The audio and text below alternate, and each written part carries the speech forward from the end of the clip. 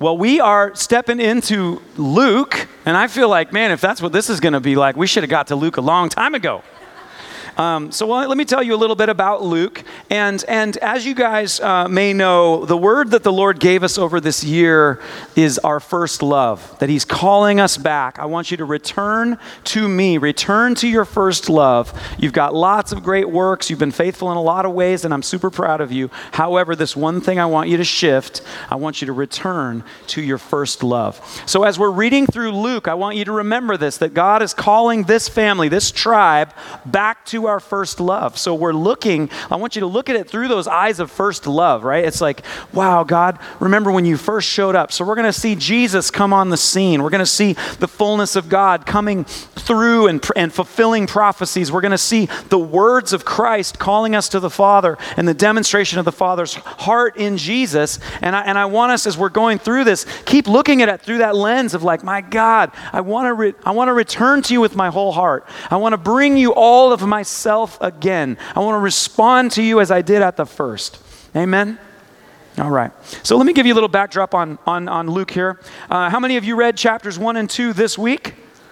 Well done. I have been loving this. I incorporated it into my daily rhythms of meditation. And so I've just been like picking a scripture. I read through, I pick a scripture, and then I just meditate on it, you know? And I've been doing like the word emphasis meditation. I've been getting so much out of doing that. You guys know what I'm talking about? Where you just take that scripture and it's like, God is good. And you're like, God is good.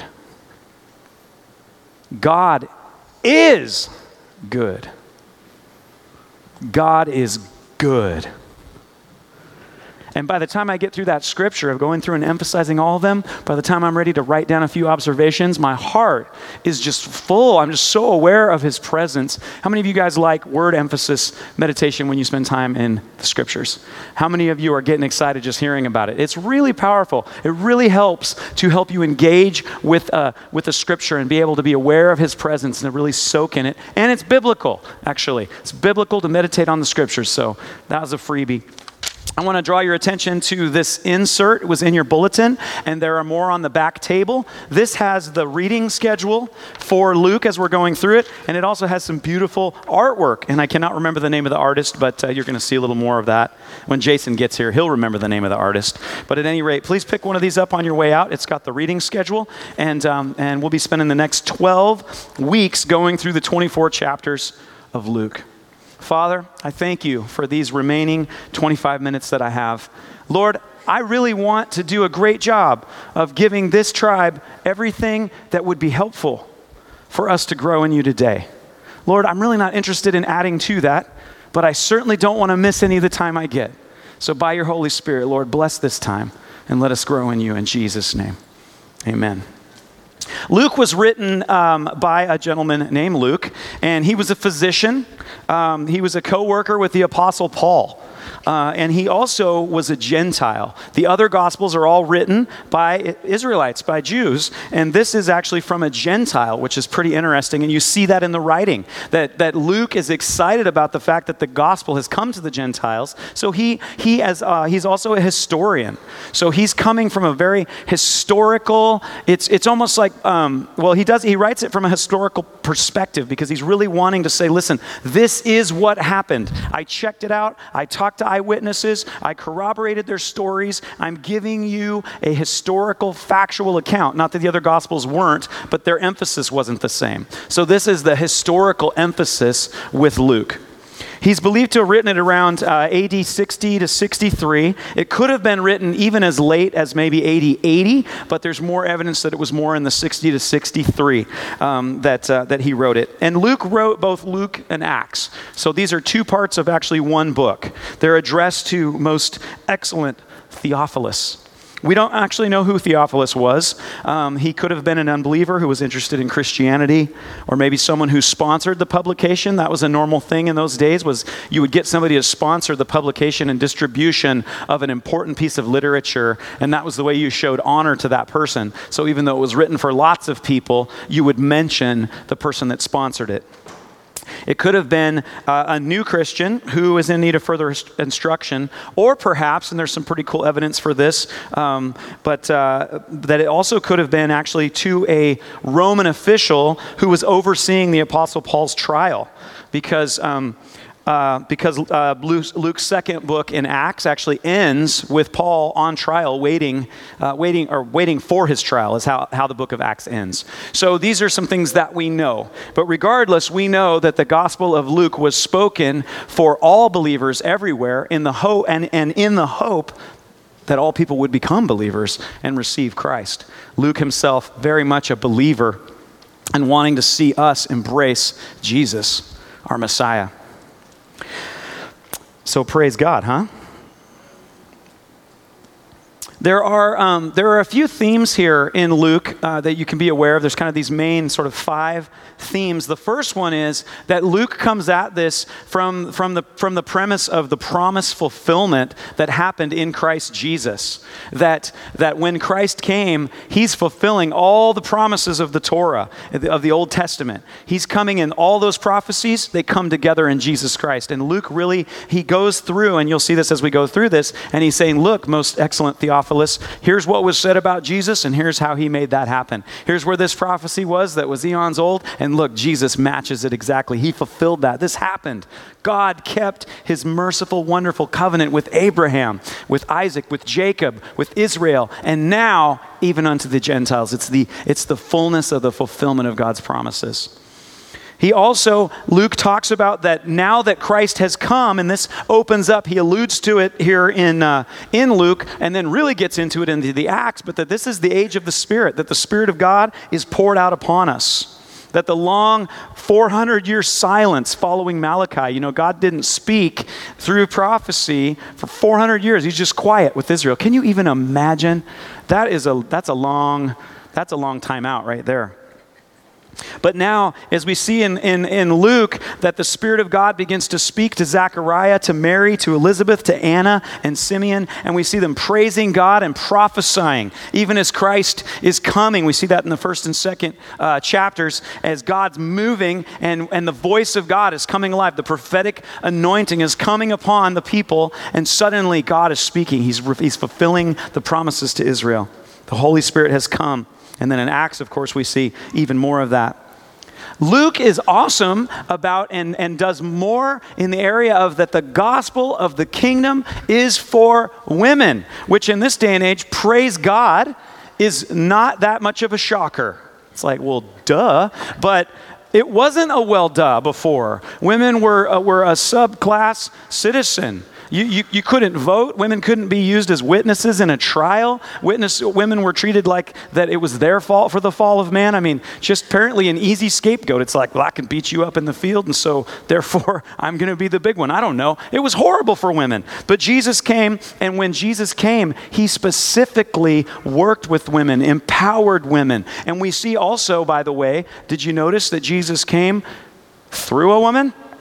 It's kind of a huge deal, right? God needed a woman to help redeem the earth.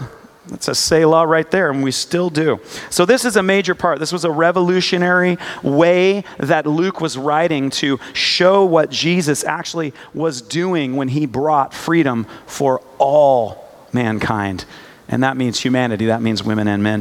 The Gospel of Luke is also a gospel for the outcasts. The theme of God's love for all people is very evident in this gospel. He references social outcasts, sinners, the poor. He points out Jesus' association with sinners and tax collectors and Samaritans. So what is he doing? He's going across all racial, socio-political lines. He's saying, this gospel of the kingdom is for everyone. And Luke really drills down on that. He's laying this out, and praise God for it. And then lastly, a gospel for all nations. I guess I just alluded to that. The key for Luke is the continuity of Israel with God, and then the fulfillment of all the promises between Israel and God, and how it then expands out to all the Gentiles. And so that's where it becomes a gospel for all nations, that God is saying, Israel, it was your glory that the Christ would come through you, and then through Christ, all of humanity would be saved. Amen? Thank you, Jesus. So that is what we are going to be up to for the next 12 weeks. Does that sound good? All right. Now, as I said, we're hearing about this from Luke, who himself is a believer. He's come to saving faith in Christ, and then he's writing this account of Jesus. And our tribe is saying, Lord, we want to return to our first love. And when people hear the gospel of the kingdom and they first respond, it really is like, well, in light of that truth that I just received, how then shall I live? I've been presented now with the emperor of the universe, the creator of all things, who has come and not only said, let me tell you what's true, but has said, I am the truth. Like the definition of truth, that's what I bring. I am the definition of truth. Like you don't have to ask me, it's not my opinion when I tell you what reality actually is. Jesus is like, I created reality, and it finds its basis in who I am.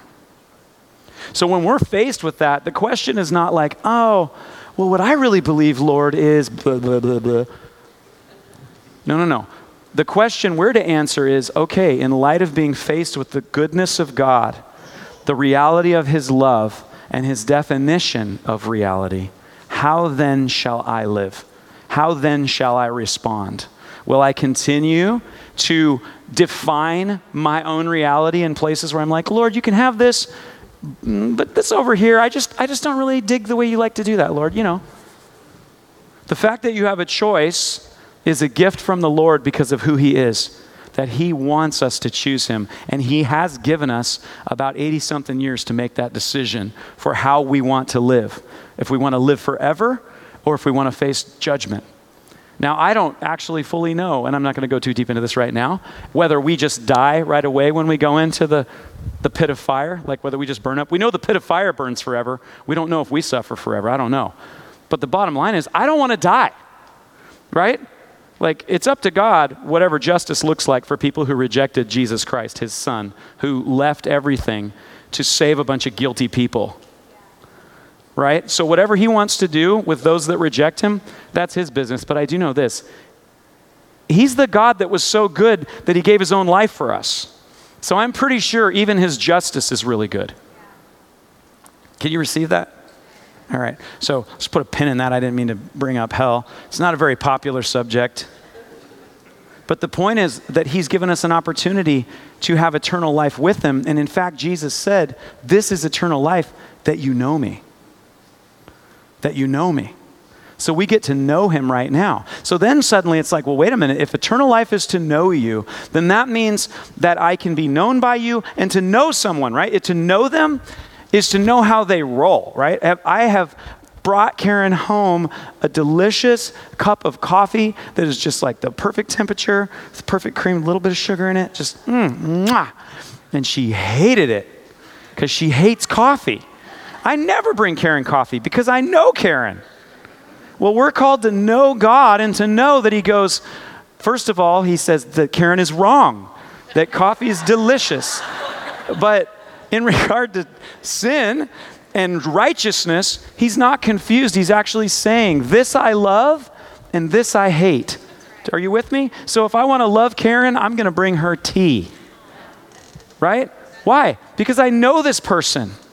And for me to have a good life with her, I bring her tea. If I want to be rejected by her and wear coffee, because she's violent like that, just pray for me. That fear thing was, I'm just kidding. No. But can you receive that? That it's, God, how then shall we respond? And Luke is laying out what Jesus has said, and he's saying, you need to respond to what Christ, who he is and what he's done and what he says. Amen? Can you receive that? All right, so then let's just get down with Jesus here. Let's see what Jesus did and what he said.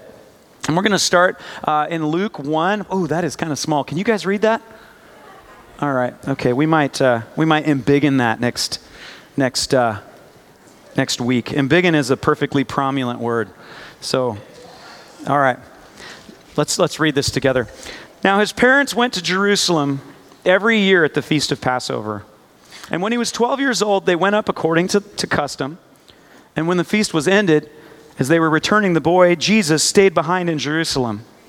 His parents did not know it, but supposing him to be in the group, they went a day's journey. But then they began to search for him among their relatives and acquaintances. And when they didn't find him, they returned to Jerusalem searching for him. Can you even imagine? I was just thinking like, what Joseph and Mary must have been thinking, right? Because at this point, Jesus is 12. They had a dream to leave a certain place so that Jesus didn't get killed when he was 2.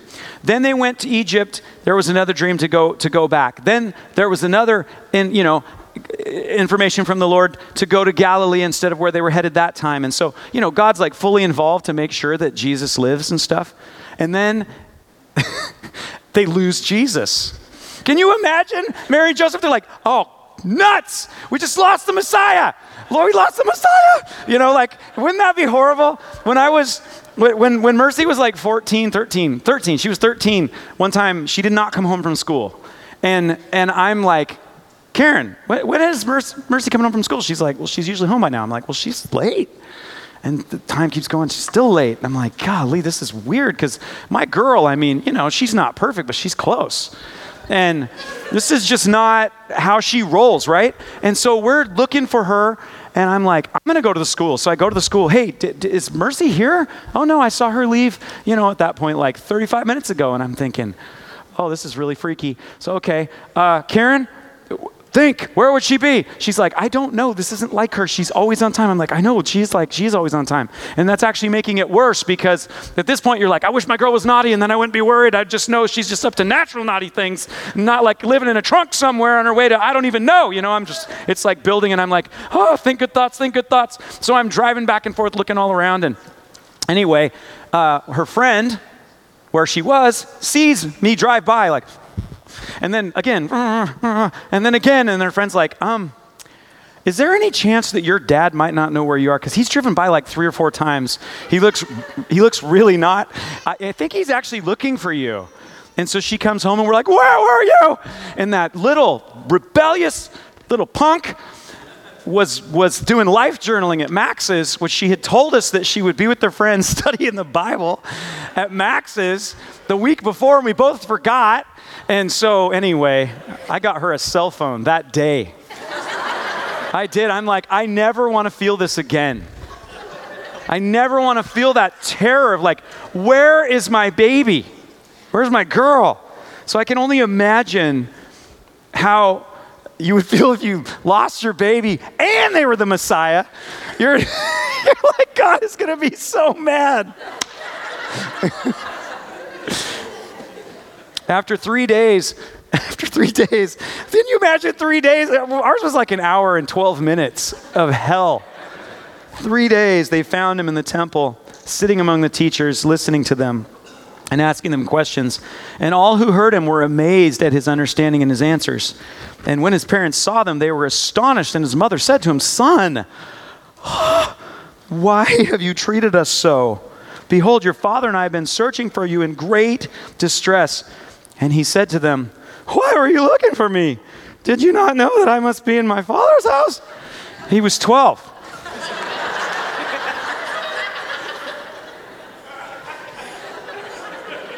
I was just thinking of that this morning, that he probably was like, Mom, quit embarrassing me in front of the synagogues. The Pharisees, Mom. I asked the Lord, I literally was like, Lord, number one, is this joke going to be worth it? And I didn't listen for that answer. But number two, is this going to make you mad? And I felt like he just laughed. He's like, I was 12, right? This is the point that I want you to catch. Jesus was 12. Well, let's see what he has to say here. He just said it. Okay. So Jesus understood, he's learning, and his mother and father have been teaching him, like, Jesus, here's the thing. You're literally not like other boys. You're the Messiah. I'm the Messiah? Yeah. Oh, what's that mean? And why are we speaking in English? Because I don't speak in Hebrew. So they're raising him to understand this, and he's learning from the scriptures who he is and what it is that he's been called to fulfill. He's being mentored by his mom and dad. He's being mentored. He's had all of these prophetic acts that have happened through his life. The wise men have come. They had money to escape to Egypt because the wise men had come and gave them gold and frankincense and myrrh. It's like, hey, Mom, what's that? Oh, that's frankincense. Well, what are we doing with that? Oh, that was given to us by these wise men from the East. Wow.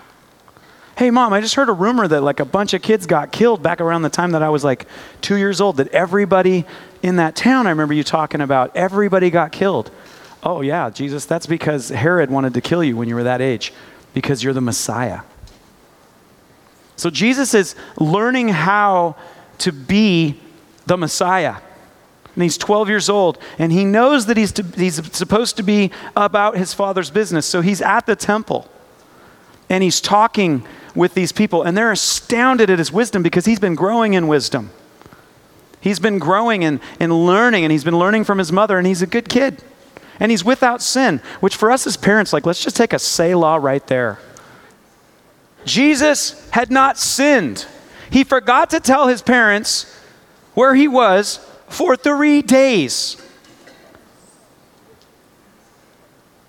I know, right? All the mamas are like, Jesus was getting spankings at some point, but he didn't sin. The point was that he was growing. And I do feel like there's a Selah for us as parents, is to realize, like, your kids are growing. Some of the things that they're doing, that they're learning, that they're going through, you realize that Jesus' brain, his frontal lobe had to form just like our frontal lobes have to form. It says that he emptied himself and became a human, a full human. And he had to learn from his mama. There's a Selah for every kid in here. You need to learn from your mama and tell her where you're going. Are you with me? But then we as moms and dads, we need to understand too, there are some things that's going on with our kids that's not sin. It's that we're forming character and training. And their frontal lobe, the prefrontal lobe, the long-term thinking unit is still forming. And here's Jesus, forgot to tell his mama. Can you receive that? All the kids are like, yeah, Mama, receive that. All right, so let's come down to the point. What's the point here? They didn't understand the saying that Jesus spoke to them, and he went down with them, and he came to Nazareth and was submissive to them. And his mother treasured up all these things in her heart. Now listen to this. And Jesus increased in wisdom and in stature and in favor with God and man. Listen to the key parts of this. Jesus submitted to them. Jesus knows he's Jesus. He knows he's the Son of God. He's essentially at the highest echelon of political and spiritual power in Jerusalem, in the temple, with the smartest of smart thinkers who are astounded at the anointing and the call and the wisdom of this 12-year-old. And Jesus submits himself to his mother and father and goes back to Nazareth and grows in favor and stature and wisdom for 18 years. Now, there's a couple things I want to point out. Number one, it says that he increased in wisdom. What is necessary in order for something to increase in your life? What does it mean? I mean, in order for it to increase, it would mean that it actually used to be smaller and then it got bigger. Jesus had to grow in wisdom and favor and stature, not only with humans, which is really important, but also with God. Jesus had to do that. And he did it. And the reason why he had to do that is because he didn't have that wisdom, that stature, and that favor at the level that he would need when he was 30. If it's good enough for Jesus, is it good enough for you? Are you and I in a posture that we are submitted to the Lord and to one another for spiritual formation, that we would grow in wisdom and stature and favor with God and man?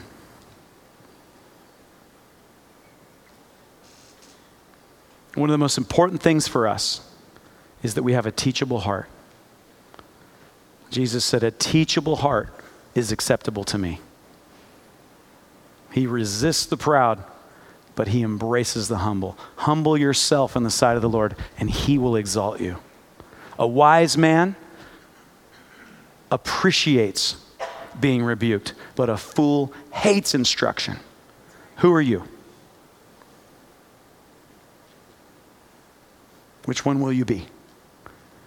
And Jesus grew up reading those things, so he knew, honor your mother and father. Honor your spiritual mothers and fathers. Honor your spiritual brothers and sisters. We are stirring each other up to good works. There is no scripture that's open to a personal interpretation that allows you to live a fruitless, sin-filled life. You and I are called to submit ourselves to God and to one another to grow in wisdom and stature and favor with God. So I want you to decide if that's where you are. Let the Spirit of God search you and show you. We have that beautiful invitation in Psalms from David where he says, search me, O God. Show me if there's anything in me that's wicked. Show me if there's something in me that just kind of goes boink. Why? So that I can repent of it. Repent means turn from one thing unto another thing. Lord, if I am being headstrong, if I am choosing to define the terms of righteousness according to my current level of understanding and practice, God, give me the grace to repent and to begin to live according to who you are and to what you say. Give me the grace to submit myself one to another. You know, you don't actually need, how do I want to say this? I want to say it like this. You actually wouldn't need to come to, as it were, the professional, right? In this case, I guess I would put myself as like a professional, okay? My job is to equip the saints to do the work of the ministry. If you have some questions like, I'm not really sure if this thing that literally is coming to your mind right now is actually in line with the Lord, and it's kind of bothered me a little bit, but I'm like, I think it's okay. You don't even need to come to me about that. Go find anybody who actually reads their Bible and just ask them like, hey, I've been living like this. And I just want to be honest. I just want to submit myself to you for a minute because we can stir each other up to good works and look at the scriptures and read them together. Do you think this is okay? Do you think this is a good idea?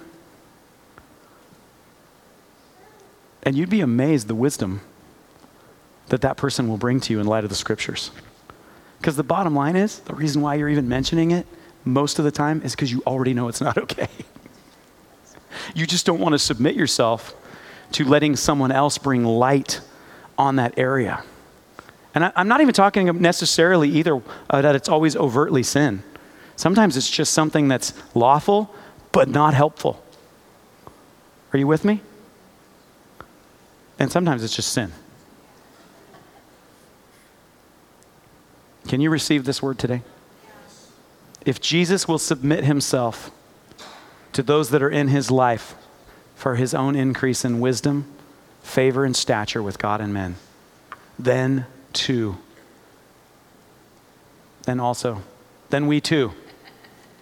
should now do. Let us pray. Father, we thank you so much for your word.